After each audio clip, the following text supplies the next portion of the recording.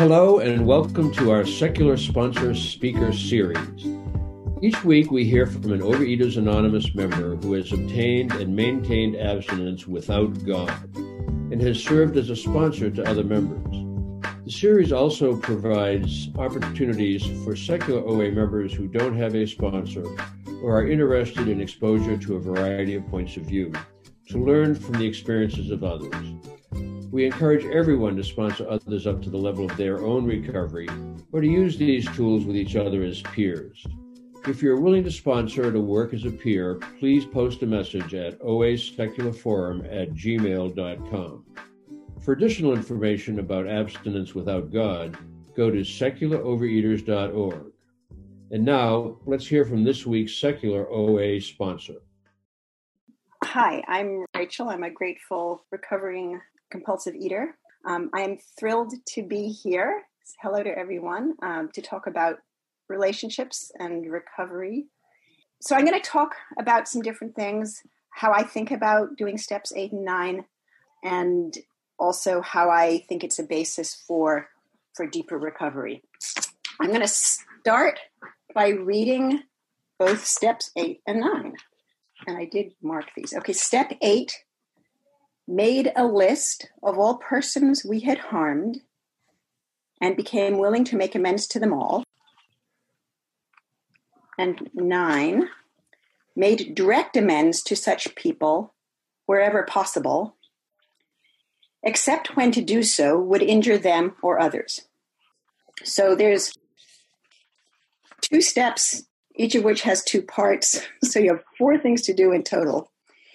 And if you look at these literally, its focuses on harms that we have done to people. And it's sort of like the classic interpretation is other people, but I'm a person too, so I'll come back to that. So my translation, how I think about this is basically about identifying where in the past I've screwed up and hurt others and fixing that. But then it's also basically about identifying patterns in my relationships with people that aren't serving me well and that I will be better off if I can change. So the first thing is to, identify where I've harmed people. Some of the work you've done in step 4 that I've done in step 4, inventorying resentments and fears and things may be useful, or it may require starting a new list. And then recognizing where I've actually inflicted harm of some sort takes some willingness. And then that's sort of like making a list of all persons we did harm, but then being willing to make amends to them all. This is not a black and white process. And for me and for others, it involves a lot of forgiveness. This is a lot of compassion, a lot of sort of growth in my understanding of how we are in the world. So, and I'll give some examples in a bit, but I want to just sort of lay out a couple of things first.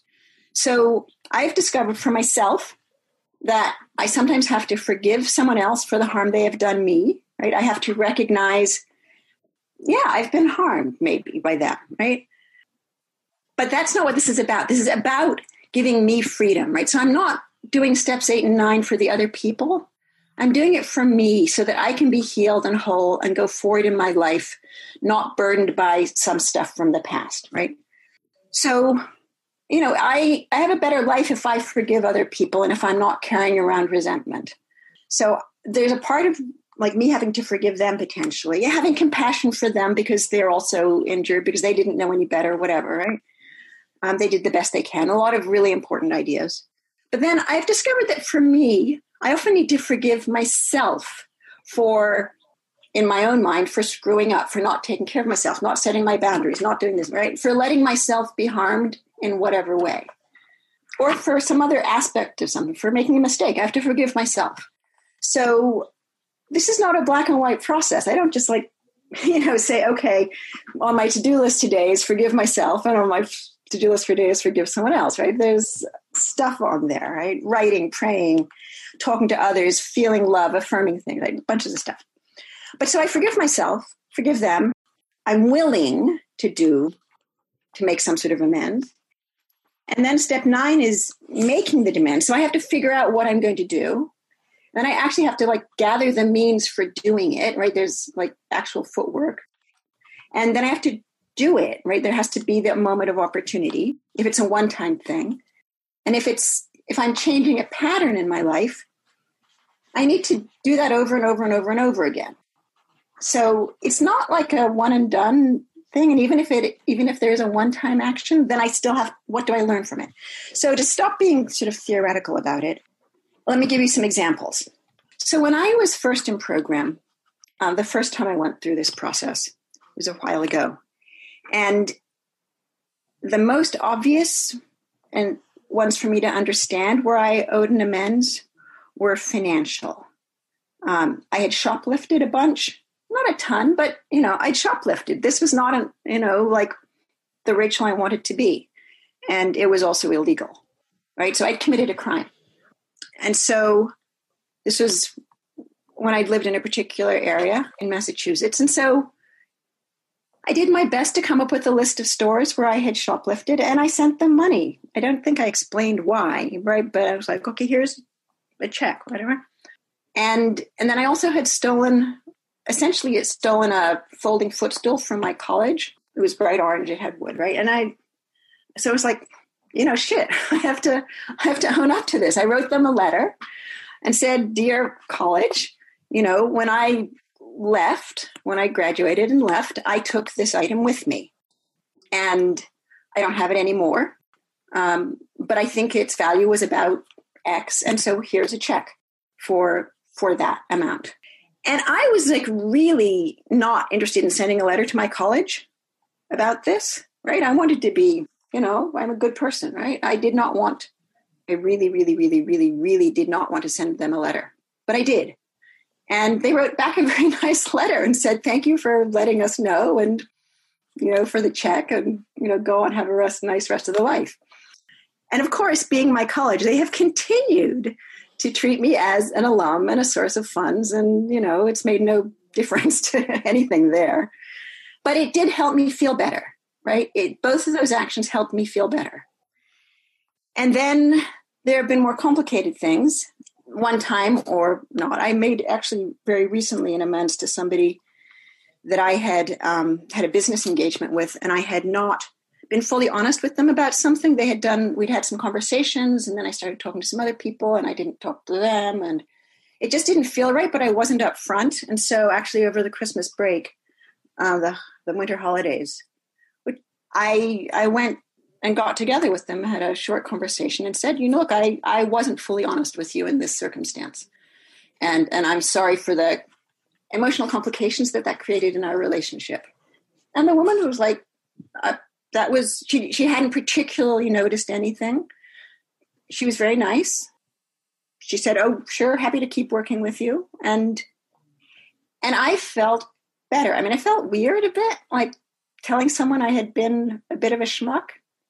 But I didn't have to hide it anymore. Now I can go. My goal was I wanted to be able to see her and look her in the eye. I didn't want to be dodging back and feeling I had to avoid her. And now I get to do that. I get to say, hey, hi, good to see you. I get to be warm and smile, and she's going to be warm to me because she's a lovely person.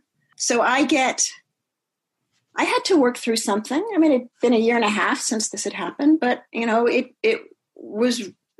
been helpful for me. That's just a couple of examples. In my own personal life, I have ongoing issues I try to avoid having to make amends for, but I sometimes screw up. I can be sharp at people or impatient. I sometimes screw up. I sometimes speak to people impatiently. I was very frustrated at a person who'd called me last week from a medical office to say, we have to ask you these COVID-related questions to make sure you're safe to come to our medical office. And I was in the middle of a meeting, and I was very short. And I really was short. I was rude. And so I called her back 10 minutes later after I got out of my meeting and said, I'm sorry. Look, I'm sorry. I was pressured. I was in the middle of something. It was an awful time for me, but I shouldn't have treated you that way. I am sorry. And she was like, oh, I understand. And yes, do please come in for your appointment tomorrow afternoon. So, I wish I were better at this, right? I don't wish to be impatient at people. I don't wish to, behave in that way, but I do sometimes. And that's my reality. I am working on it. I do. Sometimes I do stop, I pause. And often I can say, let me get back to you or something.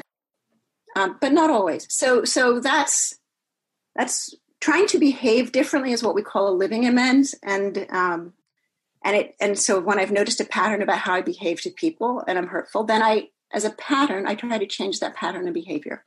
So just to share a few more thoughts in my remaining approximately 3 minutes. So like the overall arc of a step 8 and 9 work is identifying a harm, having a vision of what to do, discovering resistance inside of me. No, I don't want to forgive that person. No, I don't want to give them money. No, I don't want to apologize. Right. Discovering the resistance and working through it. Because in the end, this really does help me. The deepening, the ways that this is a good model, but gives me so much more is in a couple different ways. So first, I can do this not just on harm, where I've harmed somebody, but on where I want to improve a relationship. So okay, so I have decent relationships with some people, but it could be better.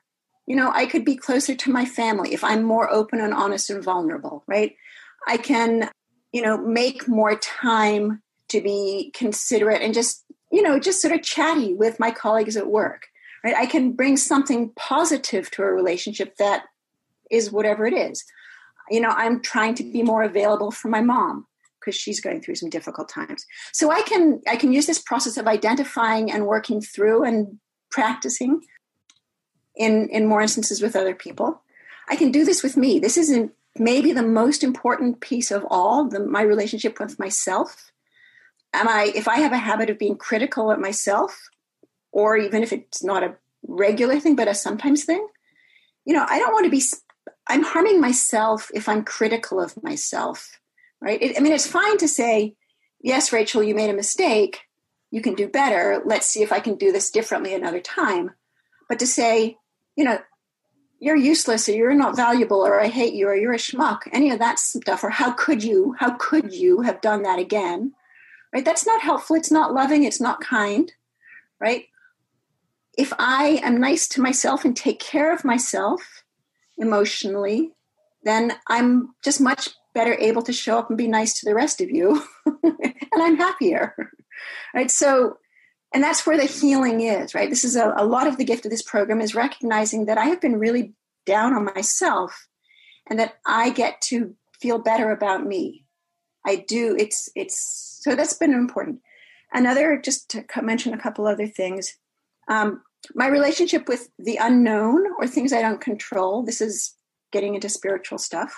Some people might call it my relationship with my higher power, but it's, that's my conception of higher power. But that's in some ways a relationship, whatever it is, or even if there's nothing, but there's lots of things in this world I don't control, right? I'm much more at ease in unknowing, in uncertainty, in things that used to be sources of fear, right? So my relationship with all that I don't know and all that I don't control has really changed.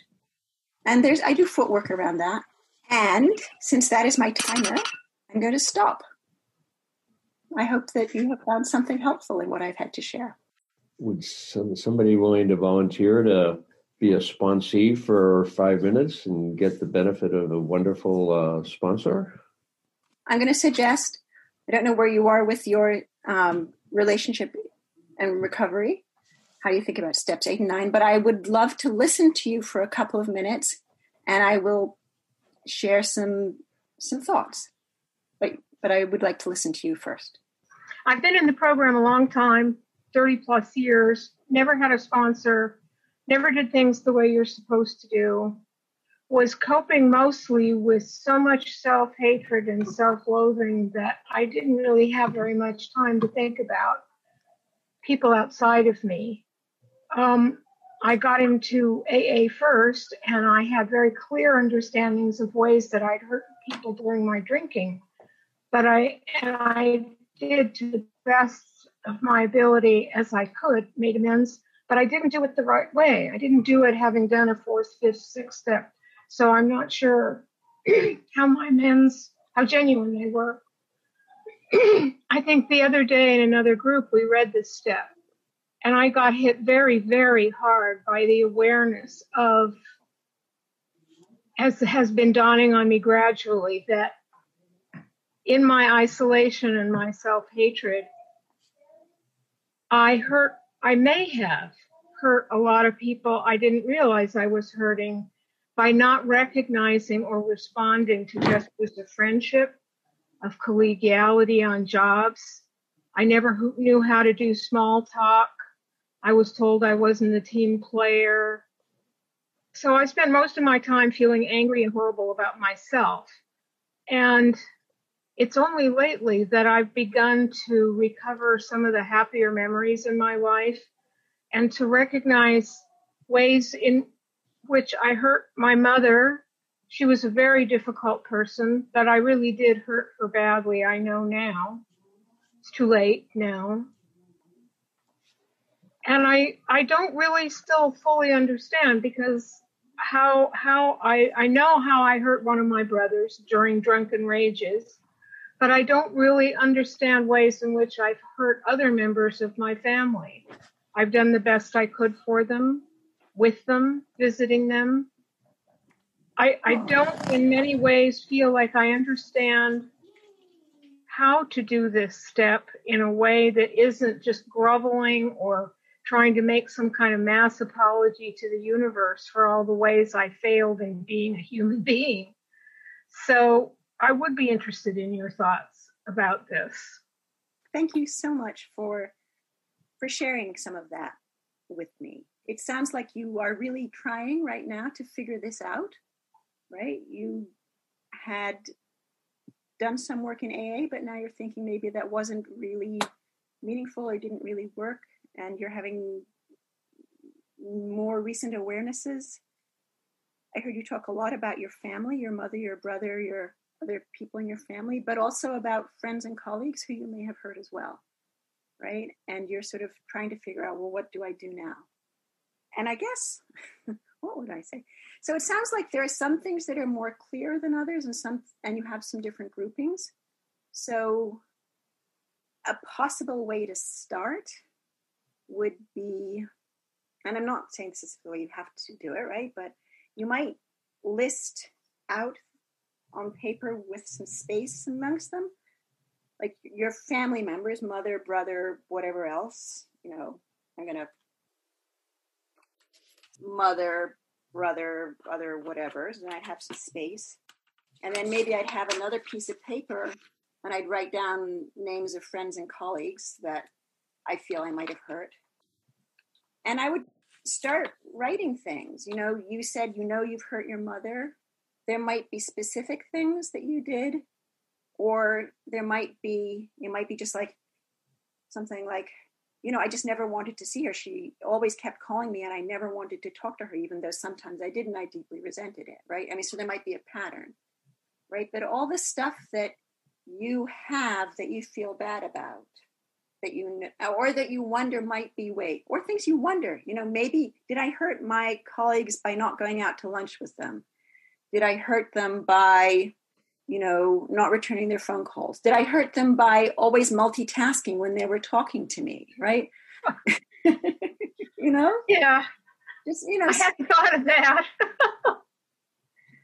I tend to really focus on phone calls, but sometimes I multitask and then I feel like maybe I shouldn't have done that, right? So I'm like, or one thing that people do is like, well, where do I know I treated someone in a way that if they did that to me, I wouldn't have liked it? I'm going to just say, for starting to figure this out, the fourth step is called an inventory, but in a way, the eighth step is an inventory as well. Made a list of all those people. And you don't have to know everything right now. So the list includes maybes. Yeah. And then you get to, think them through and work them through and talk them through with your sponsor. I just wanted to say, I think that my self-hatred went so deep that I couldn't really think very much about how I might have hurt somebody else. And that's changed a lot in the last few years. And I can't really say I love myself, but I'm being much more aware of the outside world and the people in it. So I'm going to share one last thought before Jim takes us back to the next step, which is that I'm a big believer in this. I would put yourself on a third page and write all the ways in which maybe you have harmed yourself. Right. That's going to be a big list. Thank you. Any questions for our wonderful sponsor? Susan, go ahead. You're the first one in. Hi, my name is Susan. I'm in New York, and I'm a compulsive overeater. And I have a question about how I interact with my daughter, who's an adult. We live together. She's 23, and I've turned her from the time she was very young. I've turned her into my eating buddy, and she lost about 60 pounds due to a health problem that she had about a year and a half ago.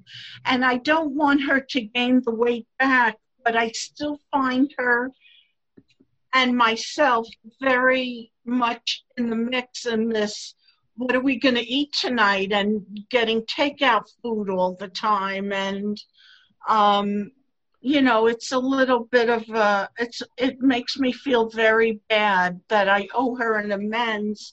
And I feel like it would just be words if I said it to her. I have to change my behavior. Yeah, I'm not quite sure what the question is. It sounds like you feel you've done something to her that makes, I don't quite understand this. I feel like I've throughout the years, I've turned her into my eating buddy. You've extended your disease to her somehow. Yes, and that we go out, that we're so excited about going out to eat together, and that, we order so much takeout, and it's just all about food. Yeah, so that's actually, I'm going to just share a couple thoughts, right? But that sounds like a really important relationship for you, and there's a lot there. So it sounds like I would suggest that you give some more thought to and explore for yourself what would a healthier relationship be like, and what might be some other things besides food that you might want to have in your relationship. That's part of it. But also for you, I mean, you want to have a healthy relationship for yourself around food, and I don't hear that yet. And then there's all this stuff about your responsibility for your daughter, or lack of it, right? And so there's a basic principle that we're responsible for ourselves. We're not responsible for what other people do, right? We may have influence over it, but she's on her own path. And so, as her mother, you obviously had some role, and so maybe you do owe her an amends. But you're right, it's partly words, but it's also partly action. So what would having a healthy relationship with her now look like? And you may not know that right now, right? I have to negotiate dinner every day with my boyfriend when we're together, right? So but that's I think the question I would ask at the moment is, what would a healthy relationship look like? And maybe talk to other people who have kids, who have daughters, husband, family members. How, what's been their experience in going from a more enmeshed relationship to greater clarity? Thank you. Not an easy thing, but, it's a really important relationship. So I hope that you have some success on that path. Oh, Vinny, I'm sorry, have your hand up. Oh, thank you. Vinny, recovered in North Carolina. I keep coming back to the liking ourselves or loving ourselves. That didn't come to me right away after, doing amends and so forth. It came to me more when I took the time to really delve into my feelings, really look at my past, look at who I am, look at myself in reality, not in my disease. And then I found that, my true self had always been the same. I haven't changed who I am. I'm exactly the same person I always was. However, I have changed my view of the world around me. I give it, its own autonomy. And I'm able to see, the things in me that people did like, and I like them too. And so it's worth it to me to keep myself healthy and, keep aware of what my place is. And I guess this is not a question, but or maybe, are there other ways that we can learn to forgive ourselves and by that, love ourselves? I pass. So my quick thought on that is that I have learned to develop compassion for myself, to recognize that I faced some really difficult stuff. Whatever it was difficult for me, and I didn't know how to handle it. And so I did some things that were better or worse, and I had to recognize I was in a tough spot, and I tried to do something. And so that has helped me have compassion for my younger self, my hurting self, and for other people. Thank you for joining us today. To hear recordings of other speakers in this series, visit secularovereaters.org. And while you are there, please consider making a donation to support our work.